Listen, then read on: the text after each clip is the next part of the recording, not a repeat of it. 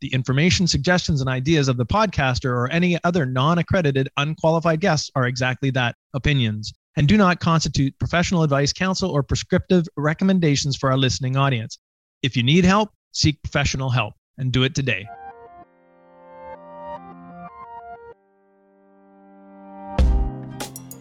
Welcome to the Unlimited Worth podcast. We are normalizing the narrative for men who have healed from their childhood trauma by sharing stories of happiness, success, and love. I'm on a mission to encourage millions of men and the families who love them get the support and healing they need so they can realize their unlimited worth. Daniel Holinda, thank you so much for joining us today. It's a pleasure, Michael. Before we get started, you've been a pretty impressive career of 30 plus years as a senior healthcare executive. You've worked with the Canadian Cancer Society, Calgary Health Region, HIV/AIDS movement as well. And during the 20 years you spent with the Canadian Cancer Society, which is where we ultimately, our origins of our relationship began, you designed fundraising strategies and led teams that raised over a staggering $850 million for amazing world-class research and best practice patient programs. You are a 3-time cancer survivor, and you are currently, in active inpatient care as well for that. So, Daniel, thank you so much for joining us, and I can't wait to get going on this. Grateful to have the opportunity to speak with you and your audience. Awesome. I'd like to remind you, naturally, wherever we are, we're always in a safe place. This is, we are on a mission to normalize a narrative for men and to ease the conversation about trauma. It's my goal as a coach to make a cosmic ripple, I say all the time. It's a commitment to help other men by nudging them, reassuring them, opening the door to seeking help, that they'll be better off for it, and they can't keep going the way they're going today without so-called fixing themselves, if you will. So, Dan, you and I have talked a few times, to say the least, over the last few months. And it's refreshing in our age, as we get past the midpoint in our lives, to know that we can clear all the bullshit away and get straight to the stuff that matters. And I think that's refreshing. How about you? Well, I think it's beyond refreshing. It's so nice to live in a world where I'm grounded. Being a childhood survivor of trauma, I lost my innocence at a very young age. And so for me now in my 60s, the world is just full of adventure and surprise. I'm embracing it all. I also want to congratulate you because this work is so important. I suffered way too long with the typical myths of stereotypes of what men are about. And the role models I had were probably the worst I could have had. And I am just grateful to be here present today. I'm so happy to have you. The one thing about this wonderful level of authenticity you can work with is you can just get right to it. So why don't we get to it? This is about trauma. This is about healing and coming out the other end and being well. And it all starts with an event that sometimes we don't look at in the same light until we have to. So tell me a little bit about your journey or story of trauma to maybe help the audience understand a little more. Sure. We're first generation. My father came from Slovakia when he was a child. His father had left him in Slovakia, which his mother died giving birth to him. He ended up with the grandmother. She passed away, and then they tracked him through his father through Salvation Army. And could you imagine this little boy being put on a boat for months at a time in an orphanage, and then showing up in Montreal where his dad was, and the dad denied it he was the son. So his trauma, this is generational trauma that we live with. His started then. Fast track, he was in World War II. He was in the Navy. He had 2 roles. He was a marksman in North Atlantic on the front of the destroyer where they would shoot the mines under the water. When I look back and think what kind of pressure that must have been for him, and he was an anti-aircraft gunner later as well. The only reason I know this, because he never talked about it, the only reason I know this is I've been searching his records and found out that when the war was ended, he had spent some time at the Ready Memorial Hospital in Montreal and Verdun. And at that time, that was a psychiatric institution. PTSD, they called it shell shock. And so my dad never had a chance to heal. I have 2 older sisters and a mother. She's Irish, he's Slovak. We're a lot of fun at weddings and funerals. My dad became a binge drinker to fight his demon. Had multiple jobs. Big guy. Big Mike, they call him. Imagine I'm this little kid and I see this man that's the size of a giant. He's known in the community. Everybody loves him, but he had his own demons. And so Thursday night, he'd start drinking. And by the time Saturday night came, he was in an obliterated state. And at a young age, not every weekend, but many of them, my role was to protect my sisters and mother. I was told to do that. And I would go in, and while he was sitting at the table in a drunken state, found out later that more than likely it was a post-trauma psychotic state. And my job was to remove any weapons he had. And he had a favorite 303 rifle, which he used as a marksman. And a 303 rifle will put a dime through the front part of your body and the size of a antelope on the way out. So I knew, because I had been hunting with him, I knew the damage it could do. And so my trauma started then. I just thought it was every little boy did it. I was asked once, what is your first earliest memory? Probably around 8. I always knew instinctively this is crazy, there was something wrong, but I thought everybody went through it. And I thought, it was the right thing to do to protect my sisters and mother. But I didn't realize at that young age that I was, in fact, the sacrificial lamb. That's unbelievable. I can only imagine. I mean, right now I look at you and you're a large man, you're a tall man, a man of stature, and just imagine the little kid staring, down the barrel of a gun of the person who loves him. With any of us that have early child trauma, you go into that fear, flight, fauna mode where you're in a heightened state. The back of your brainstem, the reptilian brain, the switch is always on. So I was incredibly alert all of the time. But I can tell you through most of my teenage and adult years, I didn't sleep much. And you can't sleep much when you've had childhood trauma of that magnitude, because you never know when something's going to take your life or somebody's going to take your life. And so you live in a heightened state. It was when I turned 16 when I realized one day, and it was the only time I hit my father back. And that was traumatic for me, because he would throw a beating on me.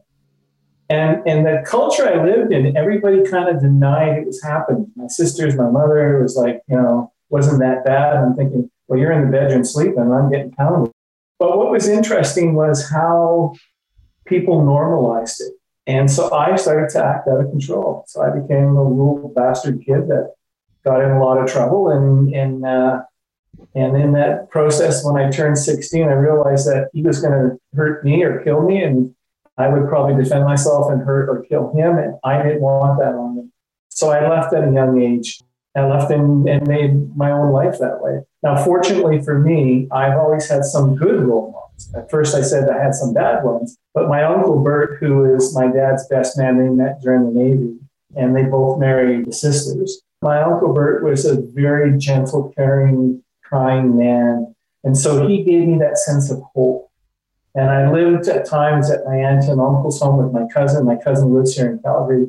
We're more brothers and cousins. I'm just blessed that he's older than me. I'm blessed that he took care of me when I was lost. And they always found a soft place for me to land. So I was very fortunate in that way. The damage that it does to you, as you know, childhood trauma, wow, it patterns your life. And that was the beginning of my journey into PTSD and my journey into adulthood trauma. Thank you for that. Thank you for sharing that. When we look at the way trauma, you mentioned it has profound effects, for the most part, especially in our youth and our young adult lives, or maybe in our middle age, like it did for me. We don't realize how profound it is. So when we begin to become aware, we look back with clarity and we become aware of all the things that seem so obvious today. For you, how did you, you mentioned a little bit, but where did it manifest the most for you? How did the trauma, when you look back in your life, how did it manifest itself and play out for you? And were there patterns? Yeah. It's you quickly put yourself in positions to accept everything's going on. One, that constant fear you're going to be really injured. Two, you absolutely feel worthless. That you're just not worthy. Because if I was worthy, why would my mother protect me? Why would my sister protect me? Why would my dad do this? As a child, you can't have that sense of reasoning. You can't, nobody taught PTSD in the 60s and 70s, right? So you live with that piece. And then the third one is the shame of the secret. A lot of shame that goes with it. Because who do you talk to? Who do you tell? And I tried a couple of times with friends, and they just looked at me like, "What are you talking about? That doesn't happen." So I just stopped talking to people about, and it just, you then start to internalize it, and as you internalize it, you pick up some really bad behaviors. And the one that I picked up was I lost the ability to feel. I couldn't tell you what an emotion is. And the reason I couldn't tell you emotion was because I remember sitting vividly at the kitchen table. Right now, I can close my eyes and describe the wallpaper and the green chair and the lamp above his head. I can describe it over and over and over again. And in that moment, you're kind of stuck. You're stuck in this trauma. You don't fully understand it. You certainly don't know how to get out of it. So I spent my life trying to excel at school or sports.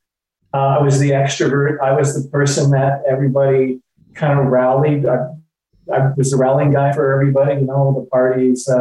I was the connector for people, and I was the extrovert. And all of that was for fear of people finding out the shame of my secret. It's so frequent. Almost everyone I will interview or have interviewed will have some form of this, is that there's this degree of elevation where men have strived beyond. And, maybe help explain that a little more, because often, we end up positioning ourselves in places that we appear successful, yet we're struggling inside. And sometimes we don't even know how we are struggling. How did that, like striving, clearly there's a need for control there. So where for you was that the most obvious? I excelled in, I got 2 diplomas and 3 degrees, one's a master's. 3 of the 4 of those were done while I was working full-time and going to school full-time. I would take on these jobs that people just thought, like, how did you get that job? I remember when I came to Calgary, working for the John Howard Society, and I was running the support groups for men in drug hell. And, I was 23 years old. So people would look at me and say, oh, he's doing more advanced things for his age, but in many cases wasn't a good thing. And I can tell you that trauma shaped my career path because I've always gravitated towards people who have been victimized and traumatized.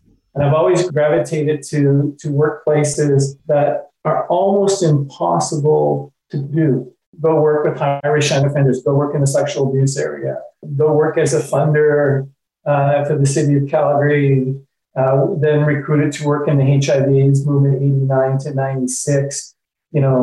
AIDS phobia, homophobia, fear of contagion.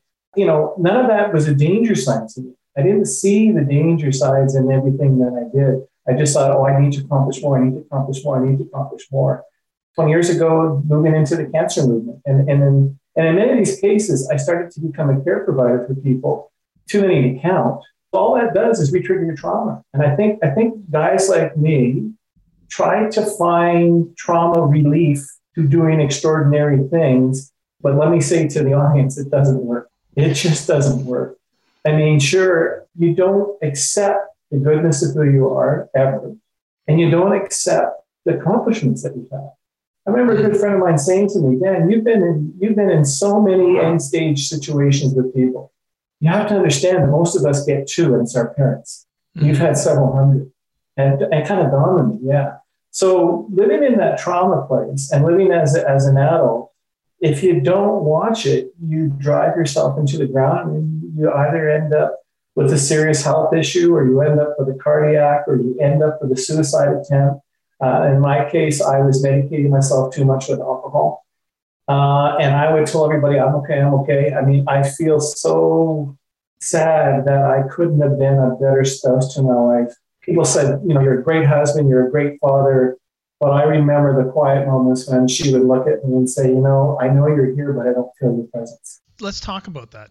What I've learned is there are areas of our lives that we find ourselves, like, first of all, as a protector. I mean, that's clearly, you took on a role as a protector, although you may have been also in a life-preserving mode all the time, too. Often men that I speak with actually have something they have it together on some part of their lives, often either personal or professional. I know my shortcomings became a cycle and repeated patterns in professional existence. Yeah. Achievement, and then to a point, and then something happened. maybe help me understand, where was the biggest reflection, how these patterns and this underlying trauma affected you? Do you think it was more in your personal relationships? I mean, obviously you clearly had positives in your professional scenario, and did the two ever come together? So the biggest toll was in the personal. And people would say, man, he's just a great guy. And I would say, I'm not a good guy. I live with the demons. I can't sleep.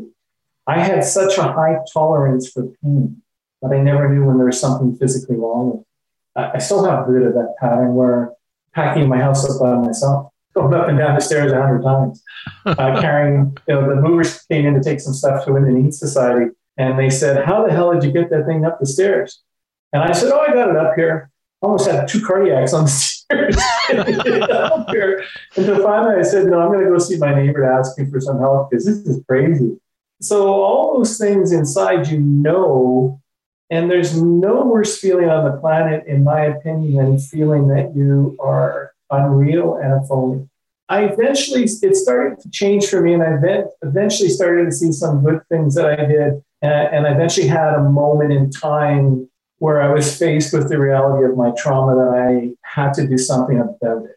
And that was one hell of a journey when that started. You shared with me in the past about probably the most stark moment for you when, I hate the fact, and this is why I do this whole podcast and this whole Unlimited Worth project, is because we got to normalize it, because there shouldn't be a moment, like when we're good, we think, oh, we got it licked, right? When we're flying high, and when we're really low, we're like, we're not going to show our vulnerability. We're not going to share that with anybody. But then there's the insurmountable pressure that forces it out of us. And I don't think we all have to go through that shit in order to get it out. I think we can open the conversation earlier for men. They don't have to suffer.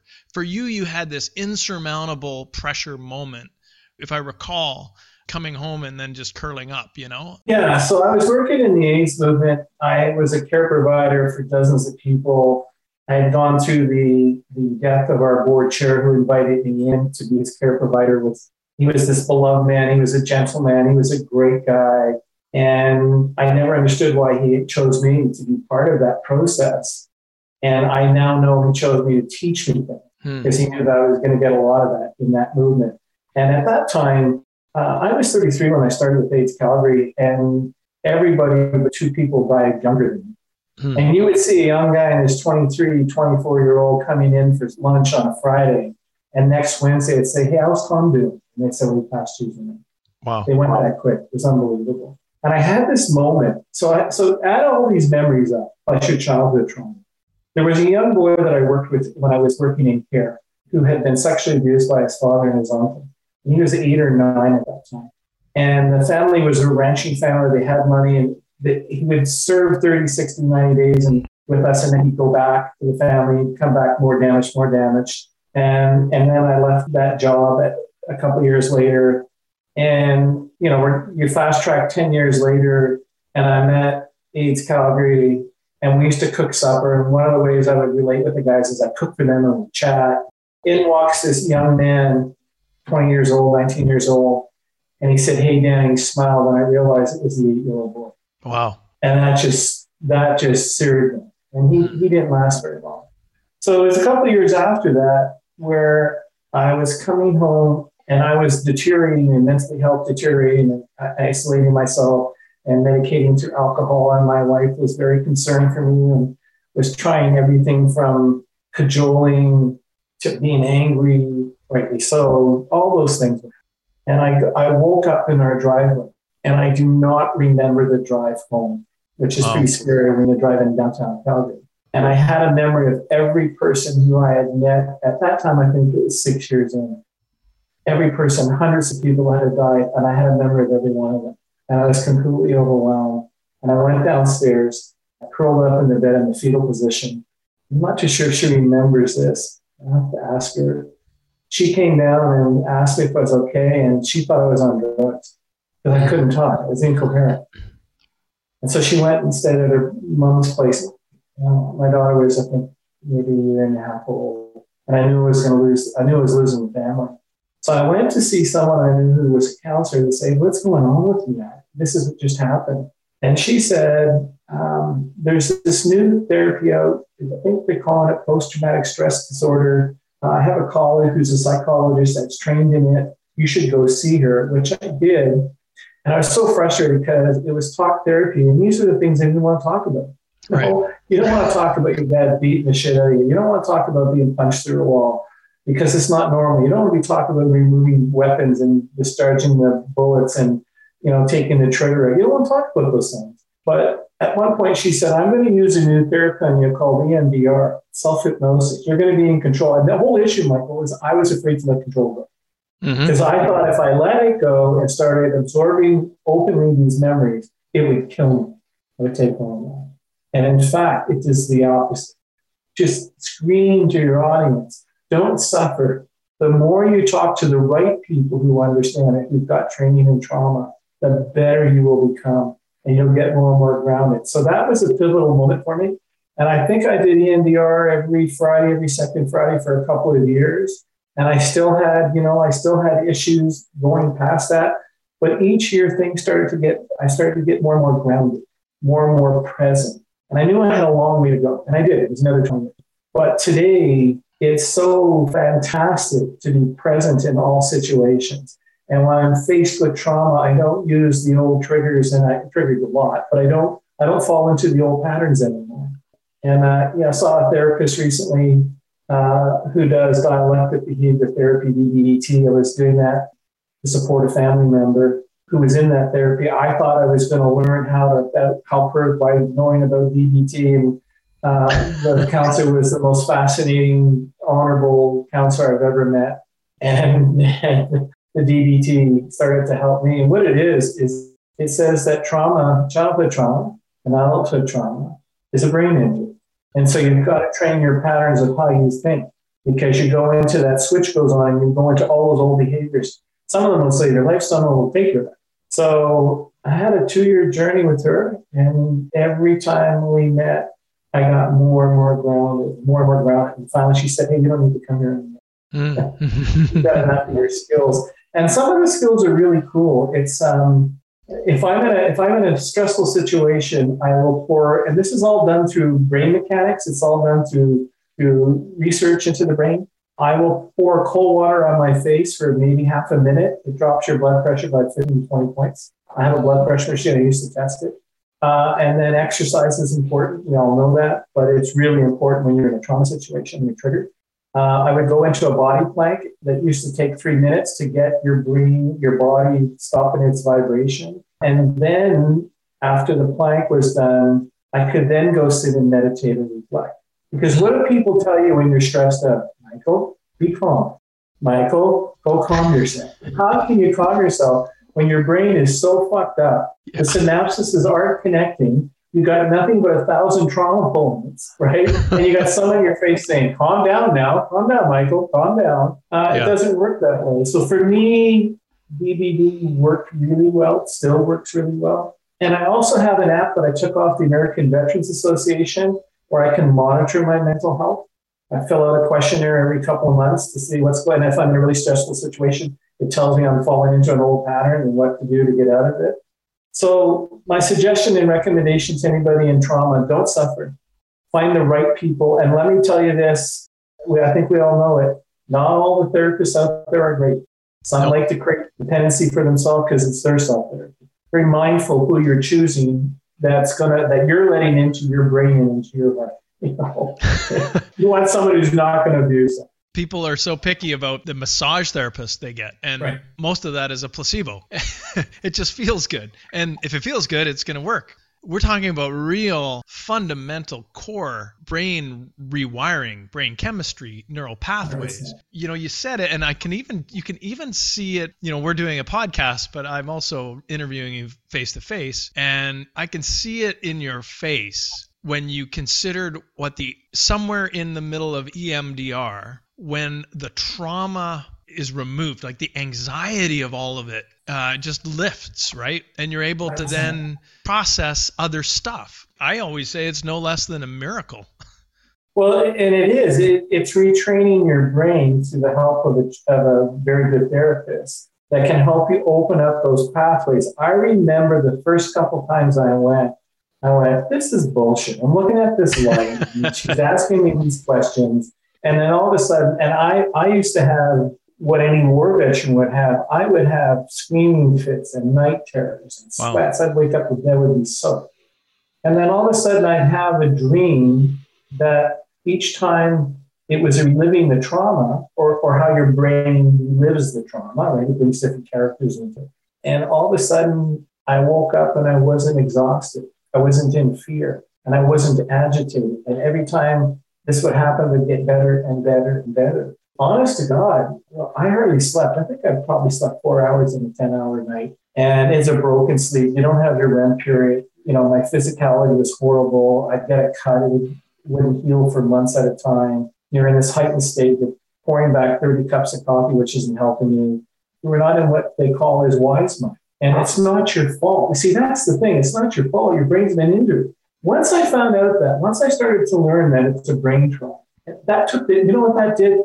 I remember sitting with Melanie, my counselor, who was a DBT counselor, and I remember saying to her, it is so refreshing to be able to face trauma without falling apart, without thinking there's a boogeyman out there, that around the next corner, someone's going to take my life.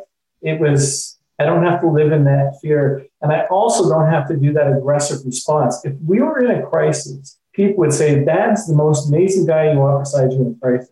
He'll run into a building. He'll do this. It's on fire. He'll do all those things. And I did. But what they didn't realize is the quiet moments I couldn't stand it. Right? So I wasn't this great, courageous guy. I was reacting with a dysfunctional brain that just wasn't allowing me to perform at a level that I really was. It's funny. I know I've covered this before with people. It's like bravery is about running into that burning building. And bravery is innate. You know, you're prepared so you can act. And you don't even think about the risks. In fact, or you've already checked off your criteria and said, it's good enough. I'm going in, right? And then there's courage. And courage is assessing all the risks. When we have neural pathways and patterns that we've created that are about self-preservation for whatever trauma that was that threatened our existence, if we rely on those, we don't have good cues for this so-called courageousness. And I share with you, I never felt courage in my life for doing anything. Yeah. I felt bravery. I know how to act. If a major trauma is happening, I can save someone's life. I feel very comfortable in that moment. Yeah. But if I have to consider whether this might be a good decision for me, I relied always on skewed instincts. Does that resonate with you? That resonated 1,000 times. I mean, it's the truism of overcoming trauma. There's your view of reality, my view of reality. Occasionally, there's a thing that I call universal truth that is so real and so undisputed. You can't dispute it, I should say. And that, what you just said, is one of those things. People who have been traumatized, it's what I learned working in cancer. The earlier the intervention, the longer serving, the better the results are. So what we used to tell cancer patients all the time, go get your testing. You can prevent this. And if you have it, if you detect it at an early stage, in cancer there's 5 stages, 0, 1 to 4, 4 is terminal, you'll have a better chance. It's the same thing for mental health. It's the same thing for post-traumatic stress disorder. It's the same thing for anything to do with mental health issues. I had a fascinating conversation with my ex, came by for supper, and we were talking about resilience, and she's a social worker, and she was telling me the new literature on resilience is that it's a bunch of bunk, and that's not her words, that's my words. And I got a little defensive, and then I realized she was absolutely right. People used to say to me, man, you are so resilient, and that was setting me up for failure, to not get the therapy. Like people would say to me in the AIDS movement, man, how do you do it? How do you help those people when they're dying? And I'd say, I'm good, I'm fine. You know, oh, you're so resilient. And I was building this falsehood narrative about myself where inside I was collapsing. The trauma triggers were increasing. The nightmares were increasing. The desperation was increasing. The sadness of seeing young men and women die before they even had a chance to explore anything in their adult lives. Inside, I'm going, well, I'm a therapist. I know how to manage this. I'm doing just fine. Sure you are. So after that moment with her the past weekend, I won't let anybody call me resilient. Society does a lot of strange things to keep us in our trauma, as you know. And the worst one is, and that's why we work so hard with my son, as I know you do with your son, And I met your son on the Zoom calls, and he's a lot like my son. We taught them to show their emotions because we never were able to. Right. And from your journey, and I know from my journey, I haven't shared a lot of stories with my kids about my childhood trauma, but they know some of it. Mm-hmm. And they are the most compassionate, my daughter, my son, emotional, caring, able to show that. So if we can help our sons and daughters live with emotion, they're going to overcome anything that's difficult. And it's heartening to, when you're in this position, there's, 1 in 6, 1 in 5 maybe, men have experienced a childhood trauma. And that's a staggering statistic in itself. And then you know that there's other people who haven't.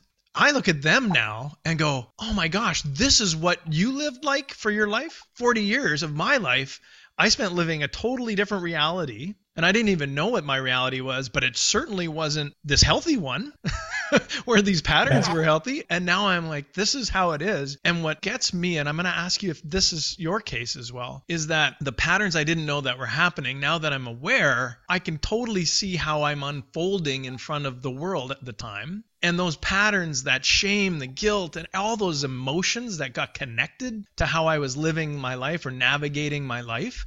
Now I look at emotions and I just simply look at them and think, boy, I'm happy today, or I can trust. And it's not attached to anything. It's like everything else used to be so connected to the bad or the pattern. And now it just is. Happiness rises, 100%. I think and I use this language, for me, this whole 50, 60-year journey has been to reclaim my innocence. In some ways, people find me really honestly playful now. I laugh a lot more. I'm more present in the world. And in that presence, when I had my first cancer journey 11 years ago, I came out, they took a melanoma out of my head, out of the skull. And I remember coming down, feeling relieved. And the first thought I had was like a shower, a full marine shower, covering my body. And I thought, I can spend the rest of my life being authentic because I may not have a lot of time. Thank God I'm still here. It's 11 years later. I've had 2 cancers, same journey. Same cancer, but each one just wants me, and I crave to have authentic conversations. Your breakfast meetings are the most authentic group meeting conversations I've ever been part of. That's why the people are coming with deep stories. I think we find that many of us have been traumatized or been around trauma or have a sense of social justice about wanting people not to have trauma. In my profession, the social work profession, I say this tongue in cheek, but I think there's truth to it. The joke is 8 out of 10 people come from a dysfunctional family. The 9th one is in denial, and the 10th one is lying. I know a lady took exception with me saying, so this is what it's like to be normal. And it's reasonable. She was interviewing me for her podcast. And I get it. She doesn't think anyone's normal. A normal is dysfunctional. And I just meant, this is what it means not to have childhood trauma.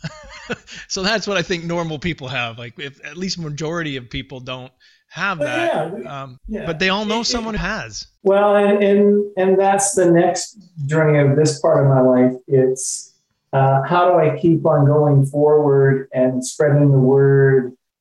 That's why I'm a champion for you, what you're doing. How do you do this? Well, it's very simple. Have authentic conversations with people. Ask them questions, shut up and listen to them, and never give a lecture or advice back to them to tell them. Mm-hmm. I am stunned. I had my house selling and I had to have some repairs done on it. In 1 week, I had 5 contract types come in here. And they'd come in and we'd chat and they'd see I have a thing from the Canadian Cancer Society thanking me for my service. And we would talk about it and I'd tell them a little of my background and have these authentic conversations. Every one of them broke down crying, talked about the childhood trauma, asked if we could talk again, said it was the best conversation they had in years. And it wasn't because I was the great guy that they had a great conversation with. It's because it was the first time they could talk about the trauma. Right. Now, if that's an isolated incident, and that's a snapshot of what's out there, it's big. This is really big. And it's so important that we help people talk about it. And it's so important that we build networks where they can get the care provision that will help them. I'm so fortunate to have found this journey, and I'm so grateful that I've learned some actual techniques that I don't have to talk about the trauma. I got to go into a plank or pour cold water on my face so I can get to that point where I can be meditating, right? Everyone would say to me, go meditate. How can you meditate when you're reliving, 60 years of trauma inside your head? It's impossible. But if you do the exercises of the mind, then it gets you to your heart. Oh, that's so, when you do the exercise for your mind, then it gets you to your heart. I have maybe two questions as we come to a closure of this. One question I have, curiously, my wife knew. She was one of the very few people on the planet who knew my story. And yet she never, until my own crisis not long ago, didn't think I needed to get help. At every point of the way, I needed to get help. Clearly. Now you look at it, it's so simple now. It's not so simple in practice and in life. And if left to our own devices, I would have happily kept mine a secret another 40 years. I was going to figure it out and just get through. How would you help, or how would you share methods, or what would you help people who live with people who they know have something or suspect, that there's like so many signs, there's like something up, and how do you help the families or the people who love that person? I think the key is to help that family member. When I'm dealing with end-stage cancer patients and their family, and it's very traumatic, I say to them, how do you show love to your dad? And they'll start describing it. And then I'll say, how have you shown love to your dad as he's dying? And they say, well, I'm not showing him my emotions. I don't want him to know that I'm really sad. And I said, well, that's really unique and interesting, because I just talked to your dad 2 hours ago, and he's given me permission to let you know that he thinks you don't care as much because you're not feeling sad that he's dying. So I think it's about that authentic conversation. When I approach people who I know have been traumatized, I try to use language that is non-judgmental. Yeah. And I've done it with my own children. I don't become a dad, I become a coach or a mentor, right? So in a professional context, you're a coach, I'm a coach. Well, you got to do the same sort of thing. You've got to let the person unmask themselves. And you got to let them know that you're there to be there with them for the long haul. And I didn't have that. I didn't have people say they understood. And when people who got close to me and they started to know my story, they would say, Dan, I don't know how you could have gotten through that. I don't know how, but I'm so glad you're here. That was so healing, because I knew they were in for the long haul. Mm-hmm. Right? Mm-hmm.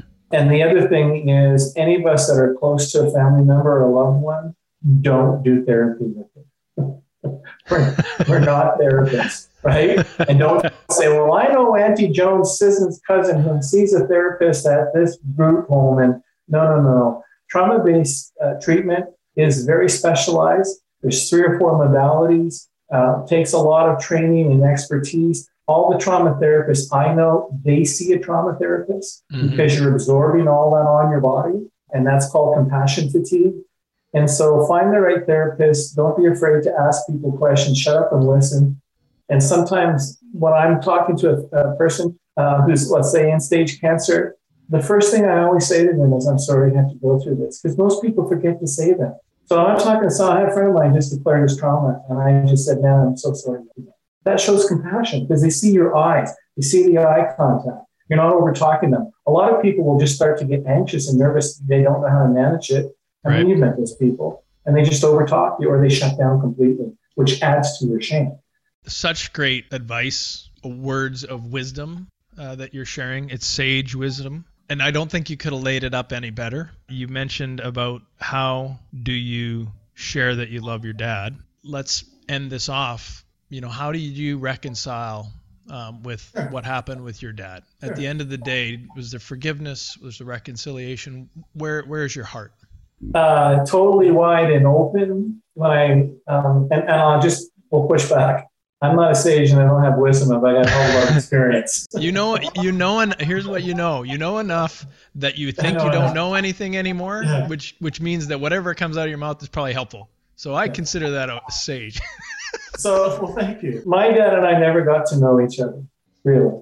He could not even accept that he victimized other people, because he didn't know that it wasn't his fault. It was because he himself was traumatized and was living out intergenerational abuse. And that's a fact. That's not an assessment, that's a fact. So I had this recent experience. You're one of our colleagues in your breakfast meeting. He's a military guy. They're trying to create a not-for-profit to help veterans that come back from the war theater to deal with their post-trauma, and through the use instead of opiates, which kills you, through cannabis. Mm-hmm. And I remember saying to him before Christmas, say, if you need some help on designing it or some fundraising strategies, I can help you. We've hit it off, and it's been one of the most healing experiences, and I'll just leave you with this. One of the guys said, tell me your story. I told him my story. And the clarity that came to me was my dad did not have the skill set or people around him to help him deal with the severe post-trauma. But I have, and I do. And I can now fight as a legacy piece the war for my dad that he couldn't fight. And as soon as I knew that, as soon as that moment happened, it was a 3 complete circle. Mm-hmm. And at that moment, I found nothing but full acceptance and love from it, and still do. And I'm going to live this project out. I'm an advisor to their board that we've created. I'm going to be in for the long haul till they have success. And every time this happens, I'm just touching my heart, looking up and saying, this is for you, Dad. And this was the man that perpetrated that, because I understood his journey. That's wonderful. From the bottom of my heart, appreciate the story of your trauma, of the journey, and the perspective that you bring, along with, fortunately, people are able to listen today to hear you not only have perspective, but you have some clinical wisdom as well. And I know that I'm using that. I'm just throwing that around with you, man. And I really think the value of that cannot be overstated. So I thank you. And I really appreciate you as a man. And if other people, sometimes people want to reach out. Should they reach out? Can they reach out? Like, get a little more of the Daniel Holinda. It's a very strange planet we live on, especially through this whole COVID experience. The world, dangerous, the economy, everything. It's time for us to rally and be there for each other. Mm. I won't turn my back on anybody who needs to reach out. So 100%. Because I don't want them to take the long boat to healing journey that I took. I want them to do it in whatever short period of time and healthy period of time that they can do. Because I can't tell you how precious and beautiful life is. Every day, no matter what's going on, no matter what's thrown at my plate. It's just so good to be there. So yeah, they're more than welcome to reach out. Amazing. And any information will be on our podcast episode listing, so people can find you there. Dan, once again, thank you so much for being a part of the Unlimited Worth podcast. I can't tell you or thank you enough, but I know we'll be talking, frequently. So thanks again. It's my pleasure and honor. And this initiative that you're doing, there's me and a whole bunch of other people 100% behind you. So let's get to that million number.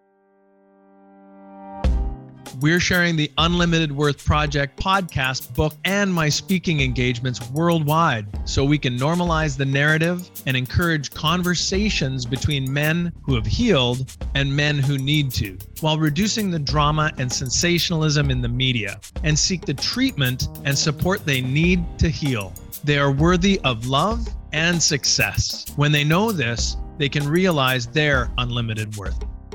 All guests appearing on the podcast have done so voluntarily. We do not require a fee from our guests. They have had the chance to express any concerns they might have and consented to their voice, image, name, and likeness in video or audio format to be used by Mike and the Unlimited Worth Project. This podcast has been edited for content and clarity prior to publication. The podcast content and likenesses are owned by Mike Skripnik Fit Family Enterprises, Inc. and the Unlimited Worth Project, and our producer, Anubis Media.